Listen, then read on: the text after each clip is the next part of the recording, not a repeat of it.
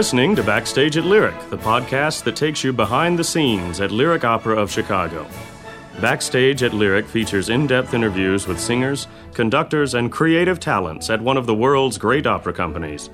For additional podcast interviews, subscribe to our RSS feed or visit us online at lyricopera.org.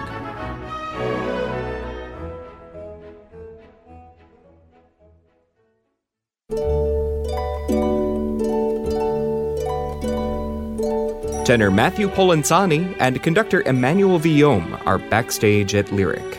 This house is like a home house to me. I mean, I went through the Young Artist program here. I grew up in the Chicago area. I feel quite at home here and with this staff. And when I found out that it was going to be Emmanuel conducting, I knew that I was going to be in good hands. I knew I was going to be with someone who wanted to make music. I knew I was going to be with somebody who didn't want the orchestra to be blasting all night long. I guess it's one of those operas you want to see and hear if you have never been to the opera. Because you experience all possible emotions of human life stylized by a genius. Thank you for listening to this edition of Backstage at Lyric. This time we're featuring an audio transcript from the Lyric Opera of Chicago Discovery Series session for The Tales of Hoffmann by Jacques Offenbach.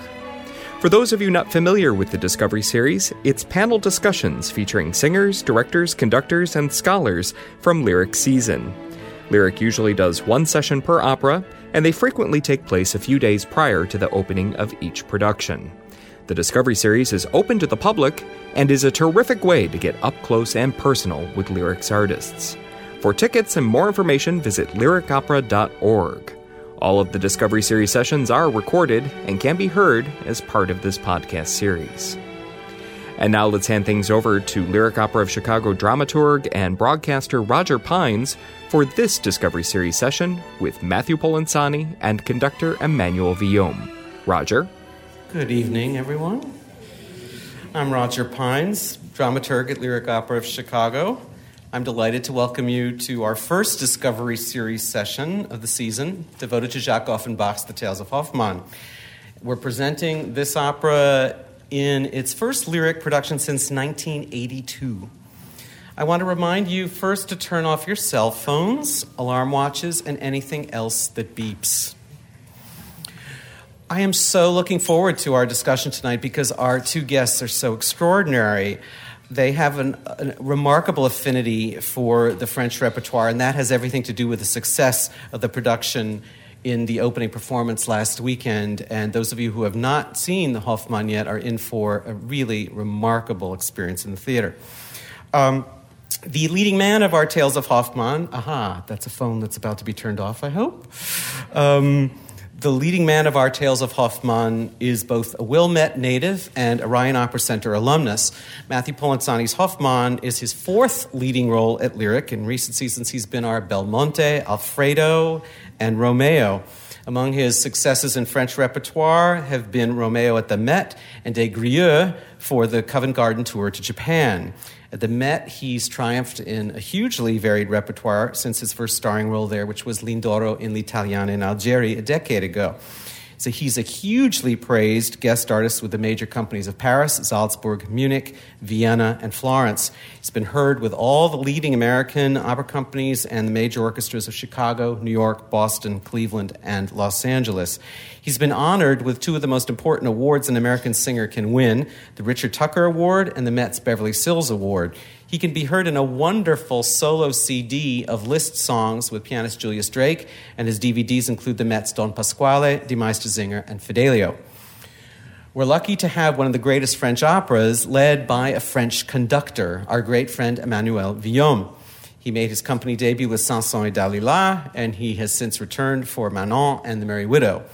Maestro Villaume is currently artistic director and chief conductor of the Slovenian Philharmonic Orchestra, as well as chief conductor of the Slovak Philharmonic Orchestra in Bratislava. He recently completed a decade-long tenure as music director of Charleston's Spoleto Festival USA. Later this season, he'll return to Washington National Opera for Werther.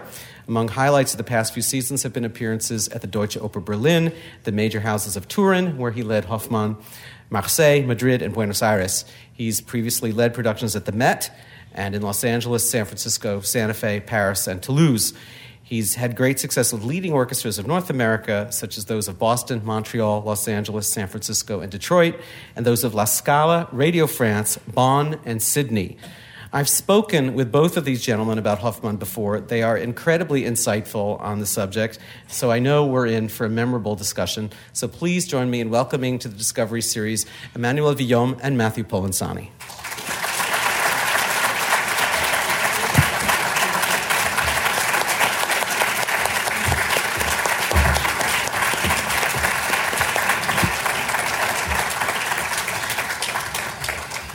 Hi. Okay, the capsule version, since we haven't done this opera since 1982. At a Nuremberg tavern, the poet Hofmann and his friends gather during the intermission of a Don Giovanni performance starring Stella, Hofmann's new inamorata.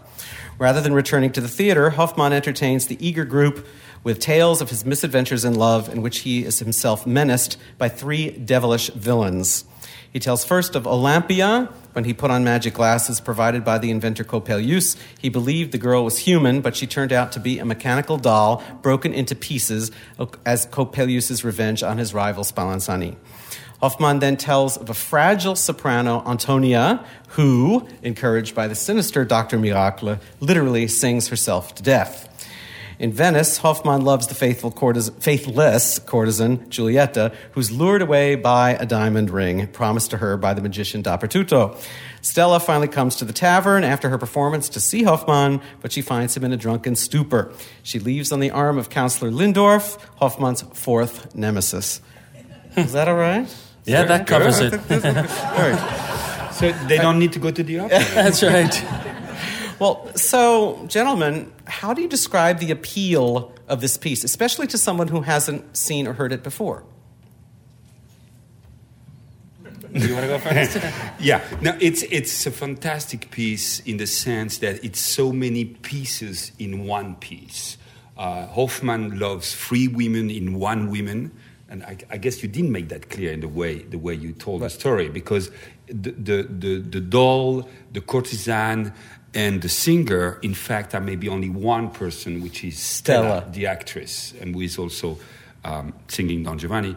And in that piece, you have an incredible operetta, comic opera, done by the master of the genre, the guy who was the most talented to do this, which is the Olympia Act. But you have also a very romantic, serious love story in the Antonia story, with a music that is extremely elaborate, very, very romantic, very expressive, very poetic. And you have something which is almost surrealistic between the Giulietta and the Olympia Act. So you go through a rainbow of emotions that go from incredible passion to despair, anger, craziness, success, elation, depression. Everything is there.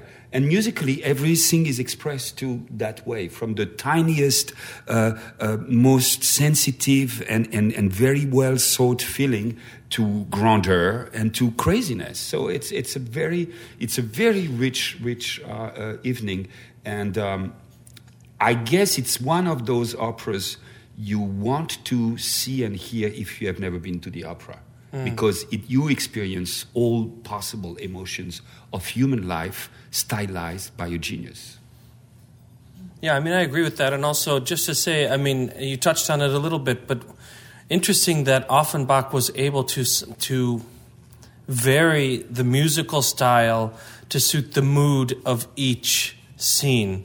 I mean, in the Olympia, and he's in love with this doll, and the music is very light and fluffy. I mean, it's obvious that this is a surface kind of love affair, purely lust. Obviously, they don't know each other. They don't know anything. He's seen her and he's in love with her and he believes he loves her. And then for Antonia, he was saying, it's full of just beautiful, juicy. I think that's the word you used. I mean, really, and it feels like real. Yeah, did you say juicy? I don't know. Never say juicy in French. Actually, he's right. He's a Frenchman. He wouldn't say that. No, but it's interesting. And for Giulietta, it's the music is. I mean, all three styles are totally different from each other, and it's like watching three operas in one opera. Yeah, I mean, it's and pretty, at the same, or four really. Yeah, if you include at the that same one. time, in the Olympia act, there is something that is not only comical. There's also a genuine. I feel for Hoffmann, especially in the way you sing it. When you say vivre, this is real love. Yeah. This is misguided love, but maybe any love is misguided. So That's another conversation. I know. but there is something that's. And in the act of Antonia, you have the Franz aria, which is maybe the most hilarious thing in the whole opera, which it's totally comedy. So the tragic side of life is the other side of the coin, which is a smile and a laugh. So the two things are very intertwined, and musically too, they are very intertwined. Well, interesting also that you talk about Franz being perhaps the funniest moment in his aria, which is we should explain who he is. Yeah, Franz is a servant of. It's in the scene with Antonio. So this Antonia, which this scene is the real love scene. This is when Hoffmann actually has a chance to be with someone real, and so it's in some ways the most. He has the most. He has the most to lose, and Franz is a servant of Antonia's father. Okay, so what's interesting? What I was going to say was, this scene. He's right. This is probably the funniest scene in the whole opera. It's great, but also in this scene is Dr. Miracle, and this music, Dr. Miracle.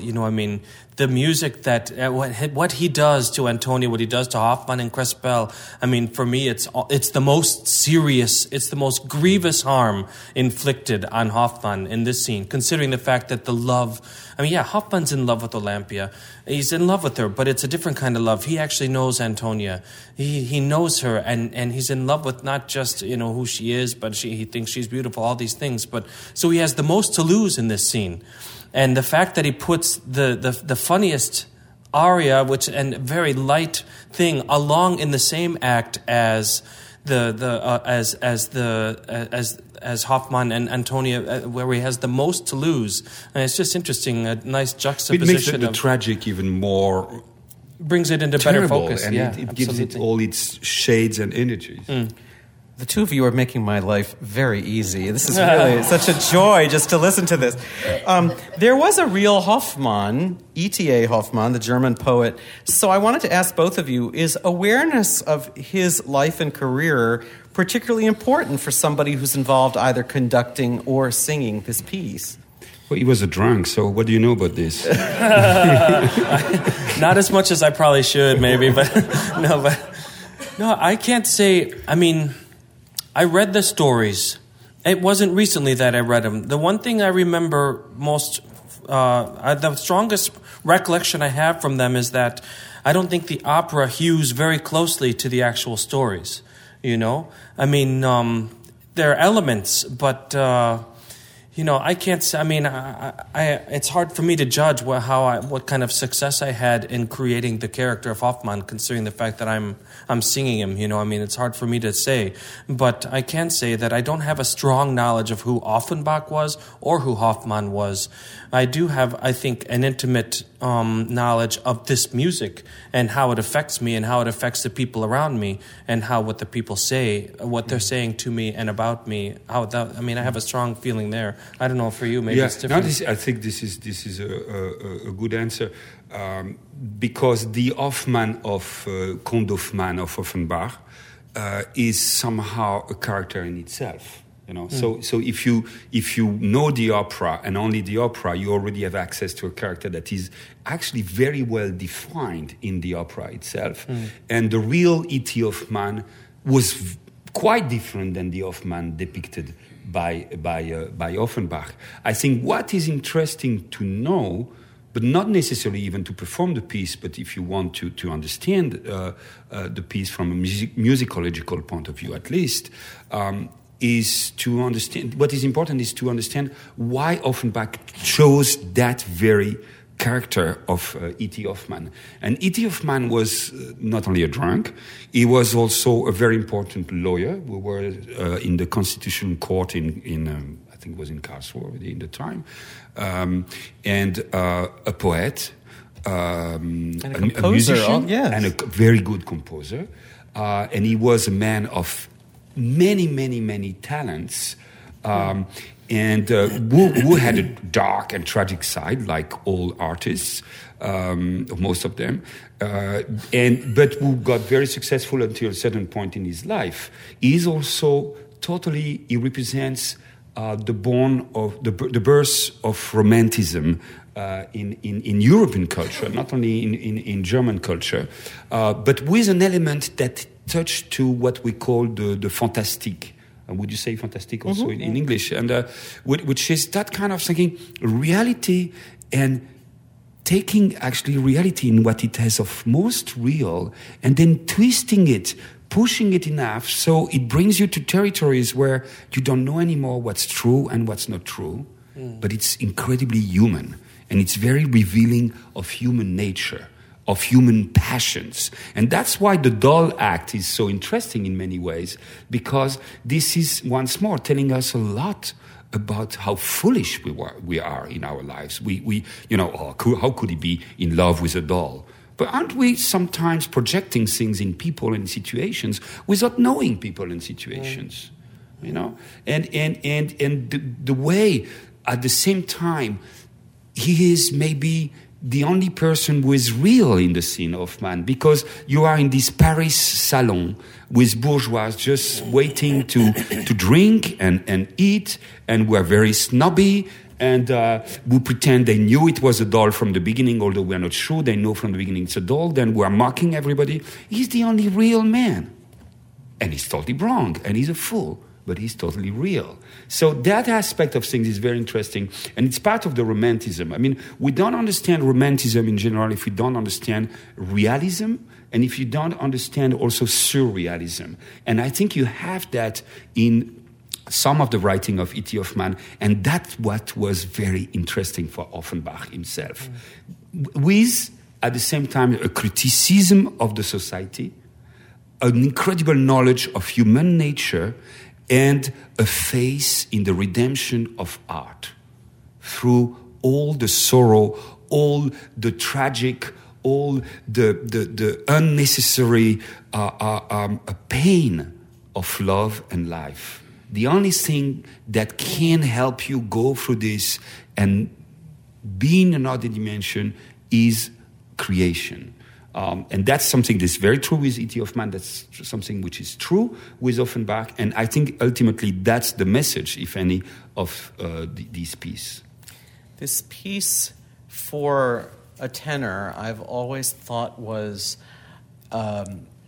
just an extraordinary goal, it seems to me, a momentous occasion of First Hoffmann. So, Matthew, what did it take for you to conclude that the time had come to take this on?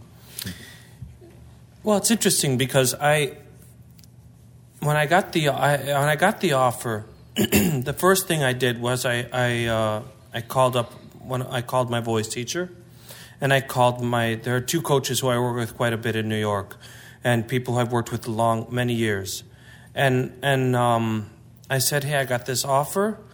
I think I'm going to be the right age. I think I'm going to be at the right point. I think I'm going to be. It's all supposition. We don't really know. But I have a little plan of what I'd like to be doing at certain places, and I felt like this was a fit and this time for this point in time in my career. But the easy thing to do was to call my teacher, call my coaches, and talk with them about it, see what they had to say, and see. And everybody's immediate response was, "Oh yes. This is the right thing, and it's the right time, and it's the right place, especially considering this house is like a home house to me. I mean, I went through the Young Artist program here. I grew up in the Chicago area. I feel quite at home here, and with this staff And when I found out that it was going to be a manual conducting, then I knew that I had. You had to go home. No, I didn't want to say it while you were sitting there, but no, I mean, I knew that I was going to be in good hands. I knew I was going to be with someone who wanted to make music. I knew I was going to be with someone who didn't want the orchestra to be blasting all night long. And this is a real. It's a real concern anyway for a tenor because it's a long night, and in this particular case we have 3 or 4 sopranos, 3 sopranos who are performing the three heroines, and at least we have the same villain throughout the whole piece. Mm-hmm. But many times you'll get it where there's 3 sopranos and 2 villains, and one guy who does 2 of them, and one. So Hoffmann's the only guy who's on the stage all night long. And in this particular production, he almost never leaves the stage practically. Only in Antonia scene, he gets to go off for about 12 minutes. How long? You counted each minute. Yeah, that's right. Yeah. No, but I mean, it's what's the problem? I'm staying the whole evening. I know. Well, you could conduct a little faster, couldn't you? Yeah. No, but it was. Oh, you want those 12 minutes to be longer? That's what I want. Yeah, okay. That's right. No, I mean, I knew that it was in the plan of things that I wanted to be doing at the age that I'm at, and in my development of singing and such. I knew that I thought it would be the right thing. So, and after getting confirmation from my teacher and from my coaches and such, I talked with a couple of people who I trust and who know my voice and who've known my voice for a long time. I knew it was okay to say yes. So. This is after having done Romeo on the stage and having done Des Grieux on the stage. I hadn't done Des Grieux yet, but I had plans to do it, but I hadn't sung it yet. Right. But I mean, Des Grieux is not far from this guy in terms of the weight of the role. It's not as long. I mean, it's a long evening for him, but not like this. Hoffmann is heavier than yes. No, I mean, I don't think. It's funny, but I don't think stamina. of it stamina-wise. Yes, absolutely. Hoffmann is much longer. But the thing is, I don't tend to think of it that way because I believe that I have a technique. I believe that I have a voice which should work. We always hope. I mean. No, we're human, but so for me it was more a matter of, is this the right thing at the right time? And it seemed like it was. So, was it? Yeah. Yes, oh yes. Emmanuel, did you come to Hoffmann as far as conducting performances fairly early on? Have you been with this piece quite a while? Actually, it was one of the first pieces I conducted in the States too. So it's about more than 15 years ago. And I have done 7-8 productions of the piece. Now, did you come to this piece having conducted other Offenbach? Yes, I have conducted other Offenbachs. I have conducted Barbe Bleue, Vie Parisienne, Orphée aux Enfers. Now, and Monsieur Choufleury and so on. Yeah. Are those pieces at all? Do they prepare you at all to conduct Hoffmann, or is Hoffmann so radically different? Hoffmann is definitely radically different in the sense that it's the only grand opéra or serious piece, or let's say work that's not in his production a comic work that has been successful. That is not to say that he didn't try before. He always wanted to write that serious grand opéra. He wanted to be taken as a composer that was a grand composer, a compositor that would really stay in posterity, not only for being the funny guy, but it never worked. Nobody was interested in his serious music. And one of the reasons people, I think, were not interested in his serious music is that he was so good with the other music. Even this guy was incredibly successful. And so this idea that his career was difficult, of course it was difficult like for any composers, but he was an extremely successful composer. He had been boss of several, theaters, and his music was regarded as light music, but very intelligent and very smart music. And the smart people knew that in lightness, you can have a depth that some other people don't have when they are trying to be serious. So there is an achievement in the comic composer Offenbach that is the work of a genius, and that should not be looked down.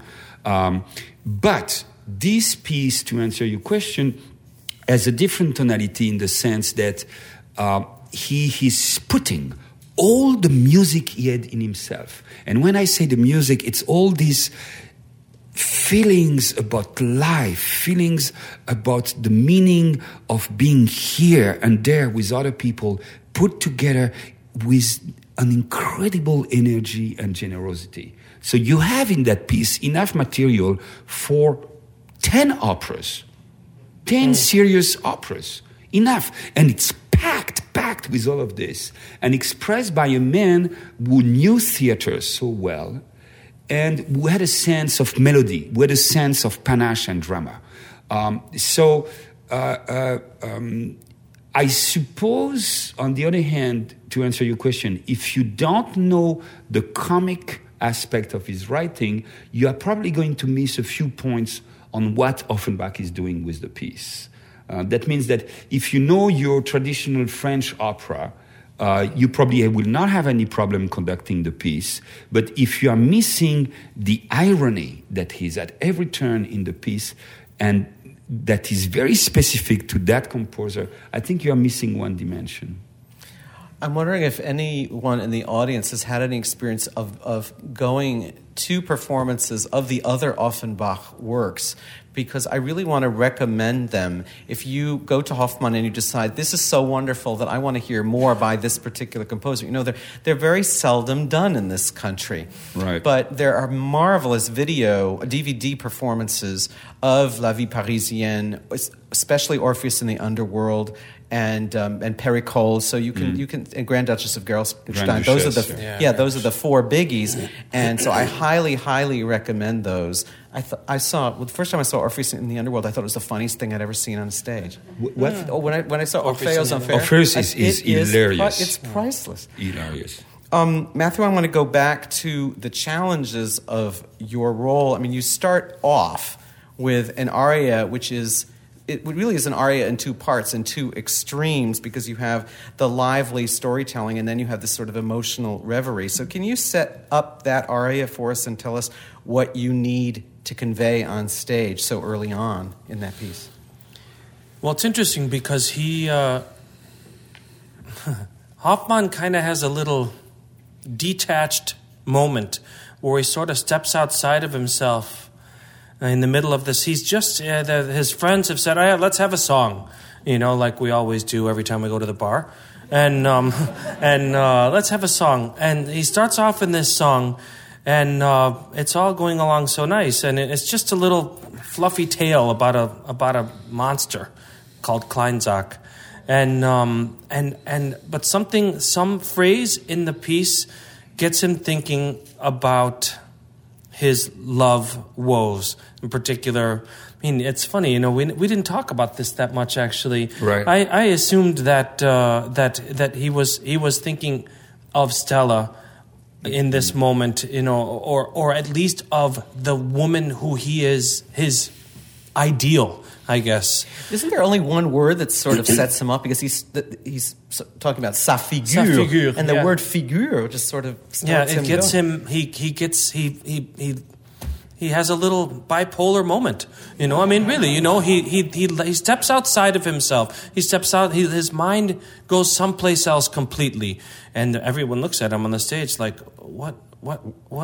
I mean, are you okay? I mean, he's and so he's in this moment where the guy he's drunk and he's depressed. It's a hard life for this guy. I mean, he's not a happy man, and so I think little fugue states like this probably happen often for him. you know, and he's probably needs Prozac, and you know, I mean, but well, you know, I mean, we joke, but I mean, it's you got to feel bad for the guy who's, I mean, he tries so hard, and all he really wants is to be in love with the right woman, and he just can't figure out who it is. From the beginning, we understand that it's not about the woman; it's about him being in love. Oh yeah, well, and getting it back. Yeah, yeah. And je la vois belle, belle comme le jour, and we don't know who it is. And in fact, the fact we don't know who it is just a testament to the fact it's just him being in love, right, for reasons that have to do with his pathology or something like that. And it, you know, I was saying earlier, it's the piece has a lot of areas where even when you've done the piece, I probably have done 50 performances, if not 80 performances, I don't know, of the piece. There are still moments where you say, what's happening on stage? I don't get it. You know, okay, so this person went to that room because he knew he would find the other one in the other act, in the other room. You get so confused. But I think it's on purpose in a way. There is an element of ambivalence, ambiguity that is just there. And this moment where he's totally losing it in the first aria is a moment of incredible beauty at the same time. Oh, yeah. Because he's flying high there and he's taking us in a place we don't know where it is, but it's vivid, it's vital, it's incredible. No, for him it's one of the most real moments. As he's outside of himself, but this is what he is searching for. We spend the next 3 hours looking for this thing. This is what he wants. And of course he doesn't, I don't know, I can't say that he really finds it. In this opera, he doesn't find it. Or maybe he finds it in Antonio, but it's taken away from him. It's tragically taken by this. Yeah, exactly, you know. So, I mean, it's just a very, you got to feel bad for the guy. After that aria, you have two more. You have one in the Giulietta act. Well, you have one very brief one, and then a longer one in the Giulietta act. And you have an aria in the Olympia act, and then you have a very powerful trio to sing with two other men. So of all of those individual numbers, what is the most challenging? Yeah, you know, they all offer different things for me as a technician anyway. As a singing technician, they all offer different things. I would say perhaps the hardest thing is maybe the second aria in the Giulietta act. Which just has a tessitura that's quite high, and then it kind of goes higher, and then finally he decides to go a little higher, and you know, and he is pouring out this something that comes from this ideal, this woman who he wants. Giulietta's not it, but he's so desperate that he thinks, hey, she's crying, she must love me. And that's what gets him. You know, he sees her crying, and he thinks she loves me. You know, I mean, he's that desperate that a woman crying because she's saying, "Oh, don't leave." You know, that is enough for him to believe that he's in love. So, I mean, this moment he's pouring out this emotion and this he hopes so bad that this is finally it, and so that on top of the tessitura of the vocal line, which is a climbing line. Those two things in particular, but I would say. I must say, I mean, from all the Hoffman I have worked with, Matthew is by far the one that never gives you the impression it's difficult or that the voice is under any kind of pressure. It always feels incredibly comfortable, and at the end of the performance, you say, "Okay, you can go for another round." You know, it's just it's fine. You know, that's absolutely remarkable, and the voice is so supple and so flexible when it needs to be very soft and just moving like velvet in the air. It's there, and when you need the metal, it's there too. So you know, really, give me that check now, Matthew. Well.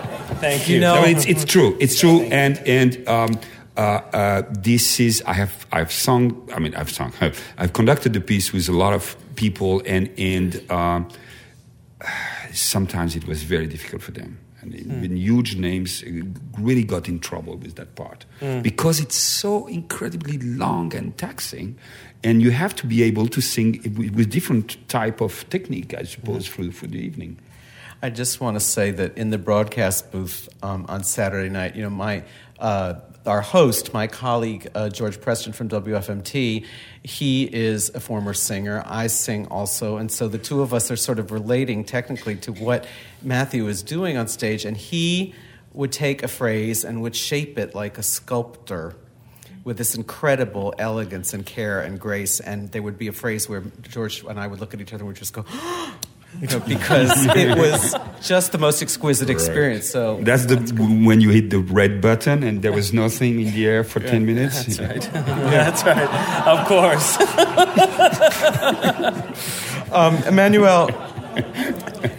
Emmanuel, in our previous conversations about the piece, the one word that you used very frequently was imaginative. How imaginative Offenbach is in this score. So how does that imagination emerge for our ears? What do we listen to where we can say, oh, that's his imagination at work? It depends from which point of view you tackle the question. I think there is, as I said earlier, there is really raw material of incredible density every page.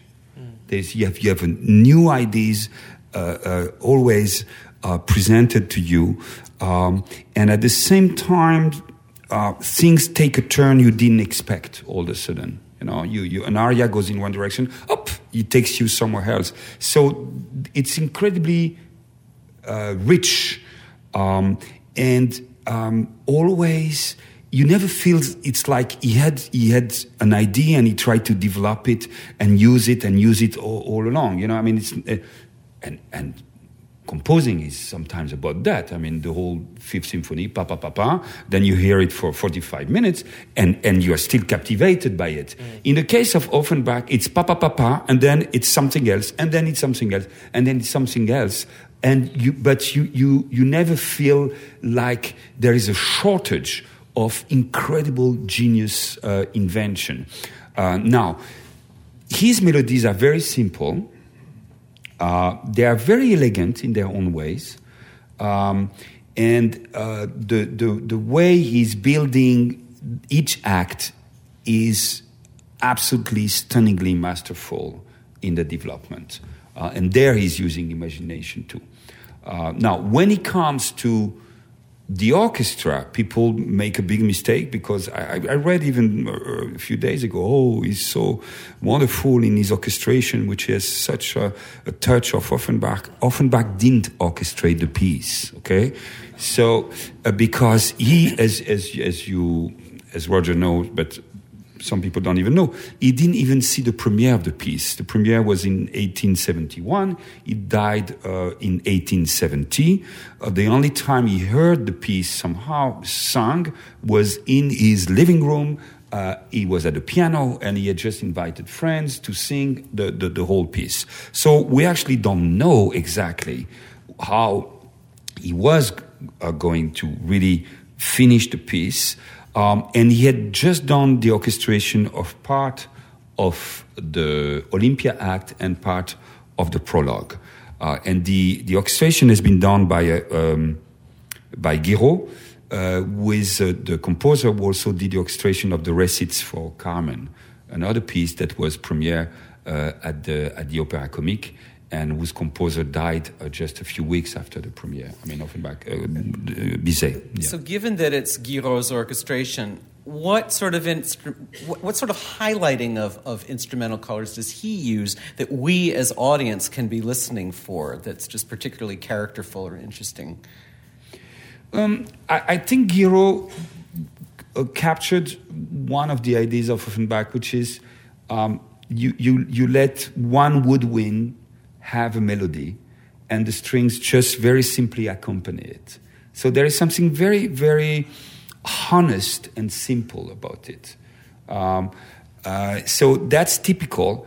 The harmony, in a way, with Offenbach is the chord. Let's say in a normal harmony, you have chords that go with 3 notes or 4 notes together, and the notes can be doubled, and they are put together from bottom to top with a certain way of putting more notes on the bottom, in the middle, or in the top. With Offenbach, you just have the bottom and the top, and in the middle there is not much, which is totally what one should not do if you're a good composer. But that's what he is doing, and that's his style. So there is a certain bitterness, there is a certain greenness in what he's doing that is, in fact, very interesting, and that has a turn that is absolutely typical of Offenbach. Guiraud understood that, but at the same time, in this opera, the middle part, the belly of the harmony, is a little more substantially fed. So it makes this a little easier for the ears. But still, he retains that formula, which is the strings really leading the harmony in a very simple accompaniment, and a very earnest melody just developing itself with the great sincerity and authenticity. Right. I think Hoffmann himself is so complicated and interesting that I want to go back to his character for a minute. Matthew, if he were a friend of yours, would he be a particularly high maintenance friend, or would you want him as a friend at all? He'd be the kind of guy you couldn't see that often. Because he'd probably be drinking too much. And I know... yeah, I would say that... I mean, I think that it'd be difficult... I think he'd be fun to have as a friend. He'd be somebody you'd want to be around for the entertainment value. I mean... When it's time for a song, we don't get much time in the prologue and the epilogue. It's not that long. It's basically just setting up what's about to come, and the epilogue is just it's over. But I think if somehow that scene were able to continue, I mean, what we see very quickly is, it's time for a song. Well, who's going to sing? It's going to be Hoffmann. I mean, he's a poet, and they know he's a poet, and maybe he's marginally successful as a poet. You know, I mean, he's not a slouch. I don't know. Who knows how much money he's making? And but he's full of life. I mean, absolutely. That part is extremely appealing. I mean, when he's leading the pack very clearly in the tavern, for instance.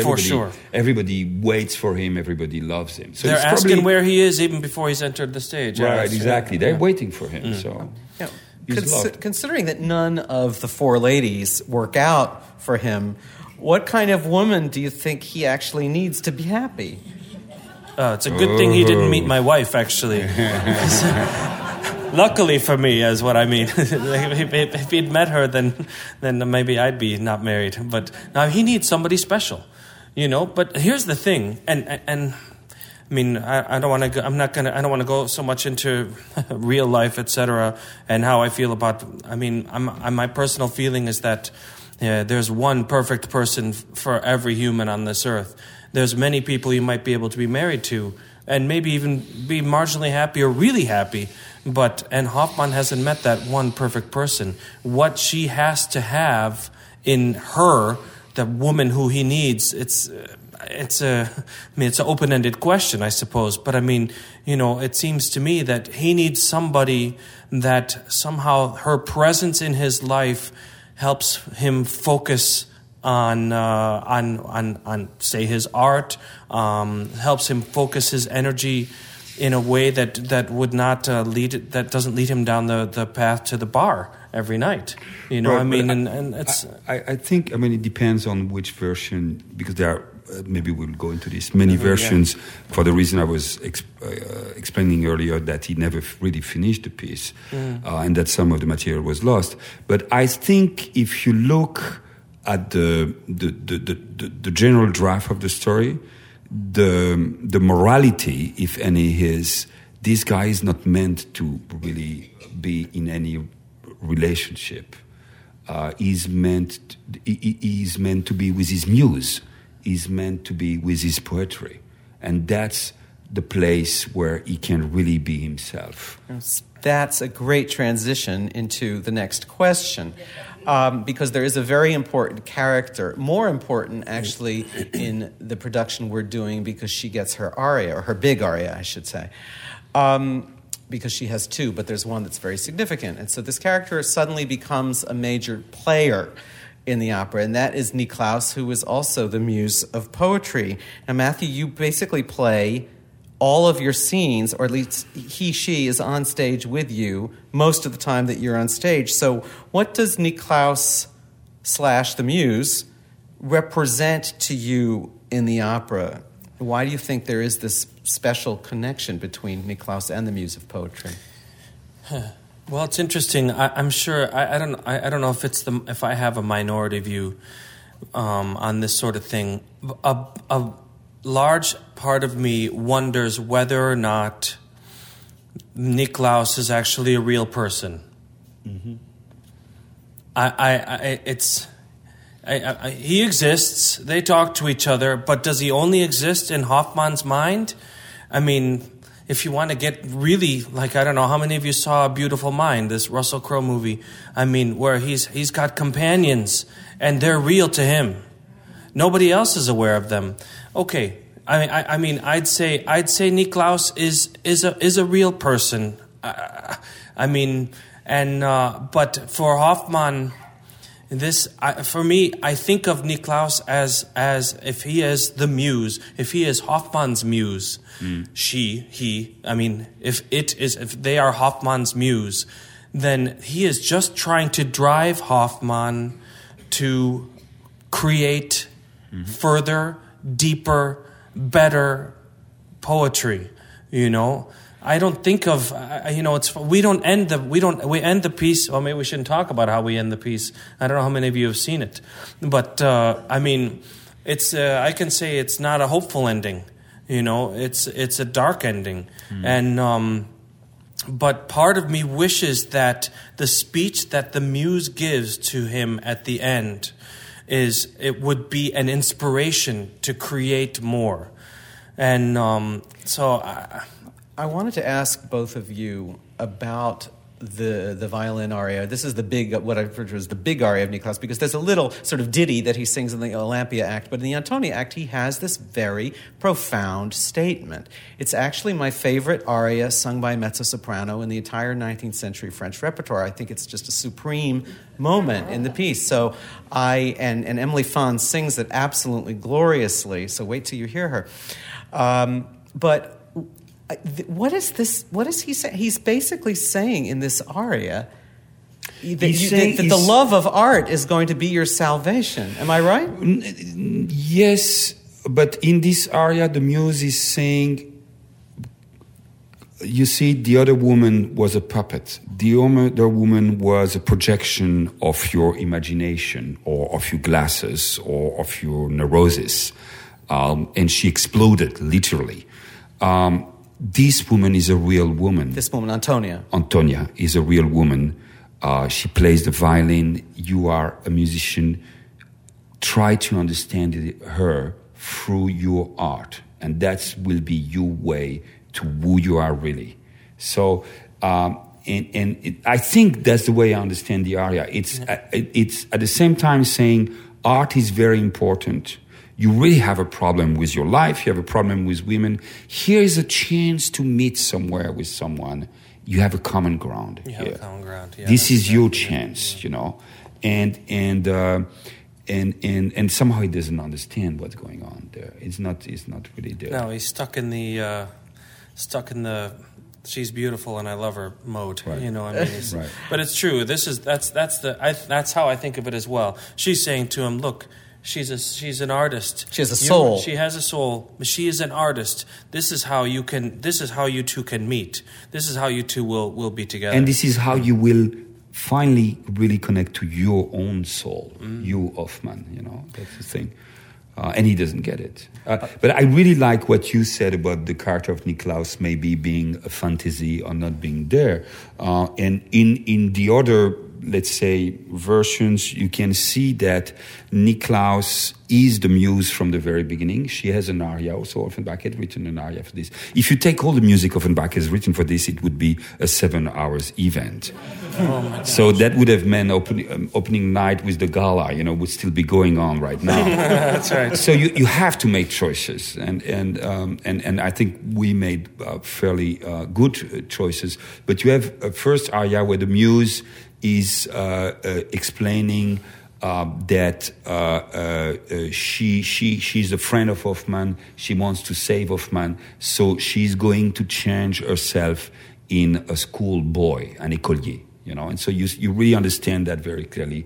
And at the end, in the epilogue, this écolier, which was with Hoffmann, and the muse is a character that is definitely a character that doesn't have the same status as the other characters, which are all real.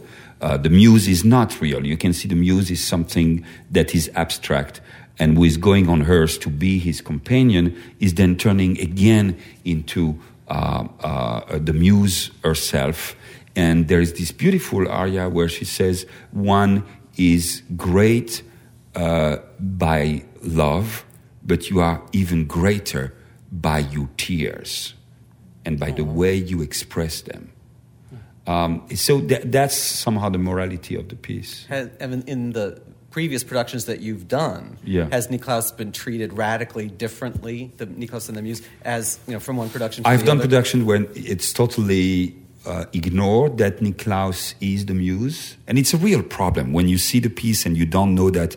It's quite confusing, and even when people try to explain it, and I think it's valid, but I think you really miss one dimension if you don't understand that Niklaus is the muse, and then it's just an annoying boy tagging with the guy.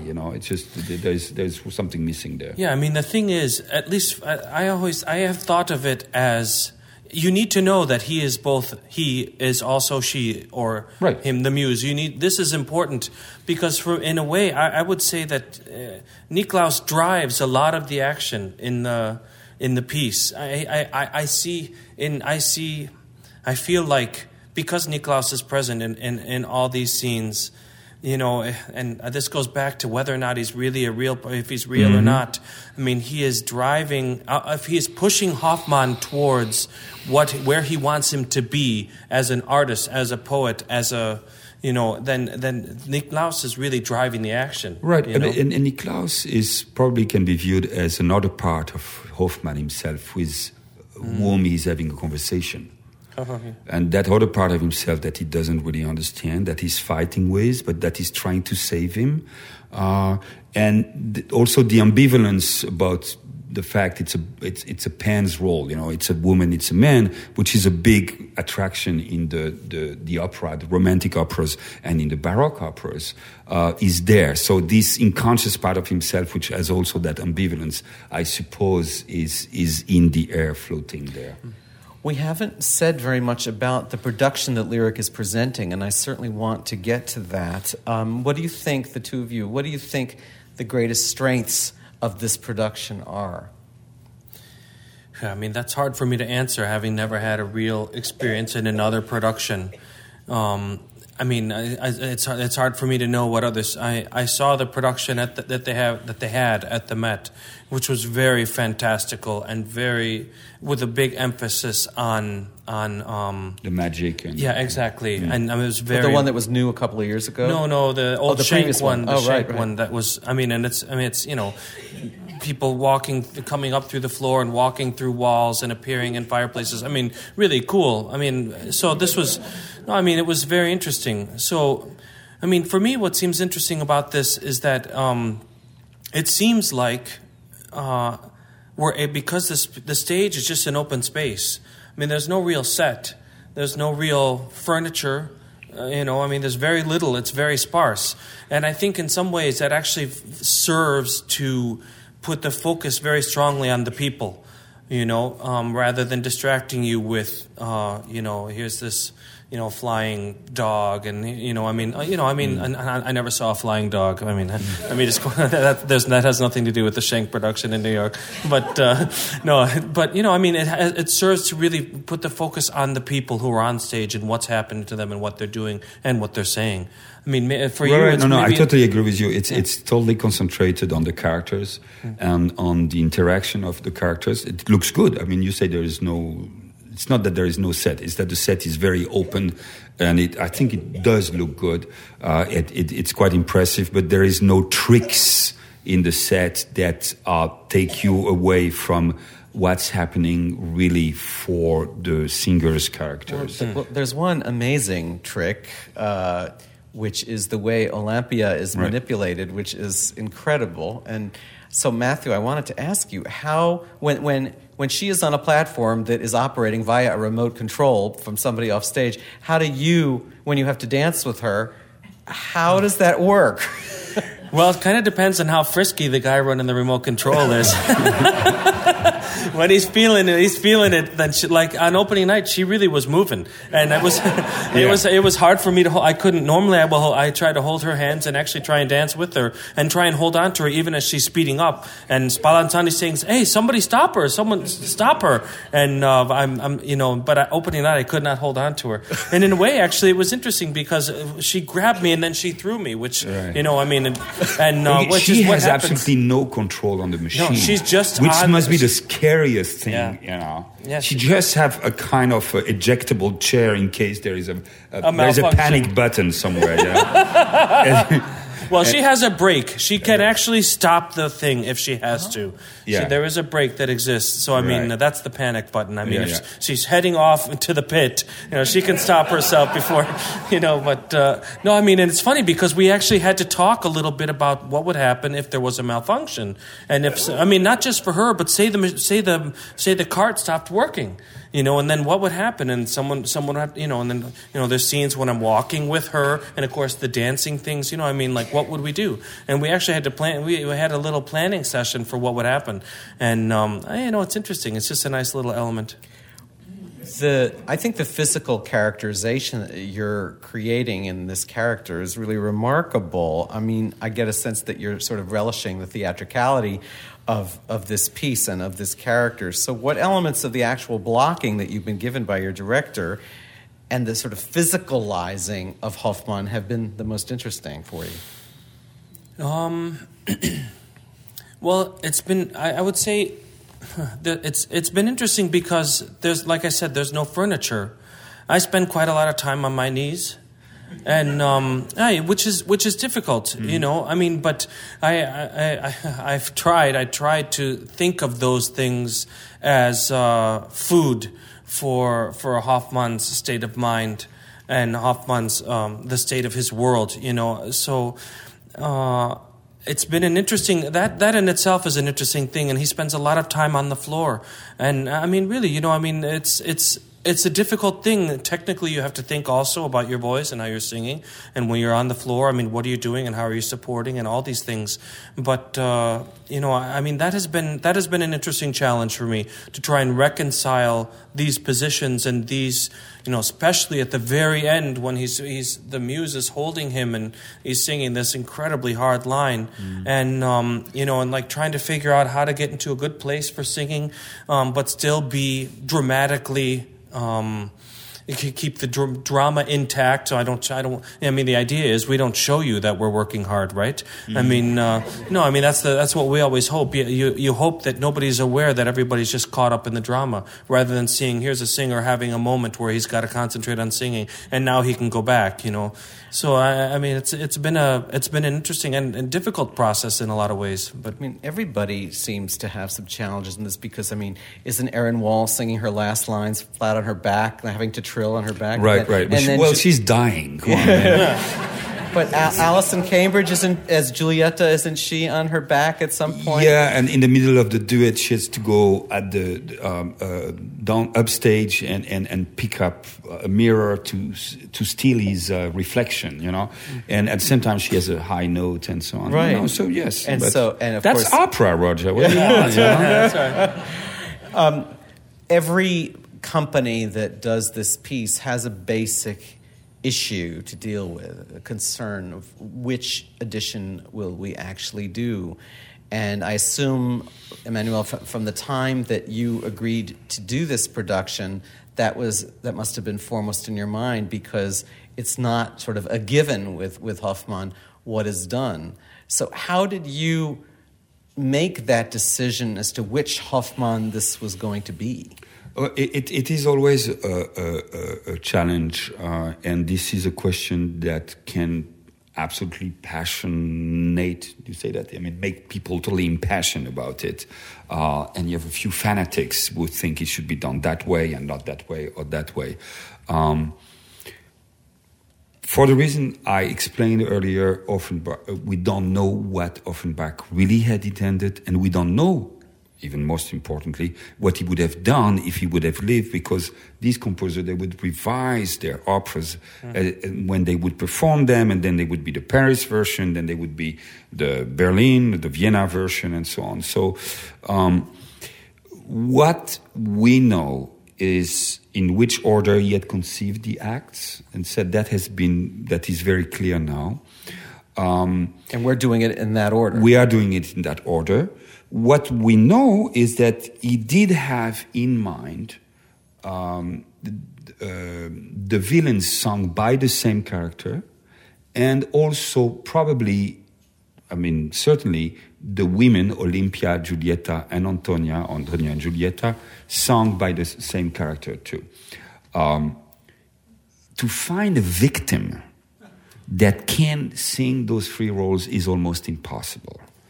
And only Beverly Seals has been successful in it, but she's in a category in her own. And Joan Sutherland. Joan Sutherland did it. Carol Venice did it. At the Met, yeah. Some of them more successfully than others. I think from the moment you do not have that victim, you then have to revert to something that's going to work with the singers and the cast you can have. And in my opinion, the Choudin's version, which is the version we're doing basically, which is the oldest version, and the one that is the closest to what was decided after the death of Offenbach himself, is at least the most effective, the most surely effective.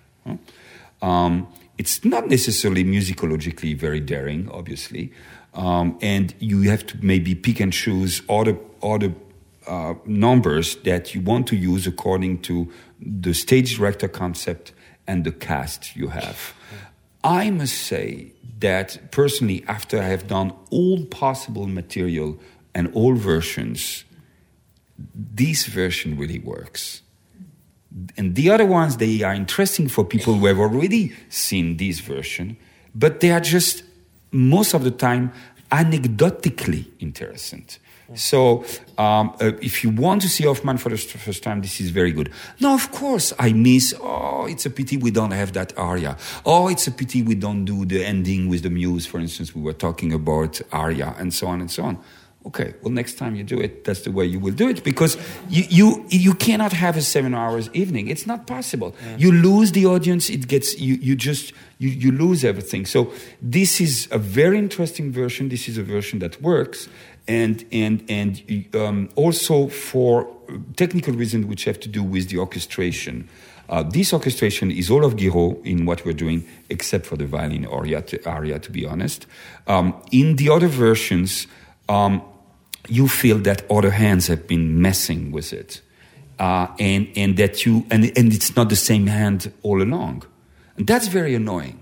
That's really a problem, because there is no coherency in the color and in the general development of the piece. Now, if tomorrow, if the lyric says, this was great, we should do it again, I think then the lyric should do another version. Because now the audience has seen this, and you should choose other elements, and then maybe have a concept that works with the different cast. But for a piece that has not been performed in this company for a long time, this is a sure bet. And I think this is and from the reaction at least of the audience, unless we are as delusional as Hoffman is, I think it's working. Well, we've gone over our time, so I've learned so much during this hour, and I want to thank both of you so much, Emmanuel Villaume and Matthew Polenzani. Thank you. Thank you. Thank you. You've been listening to Backstage at Lyric, the podcast that takes you behind the curtain at Lyric Opera of Chicago. For additional interactive content and to order tickets, visit us online at lyricopera.org.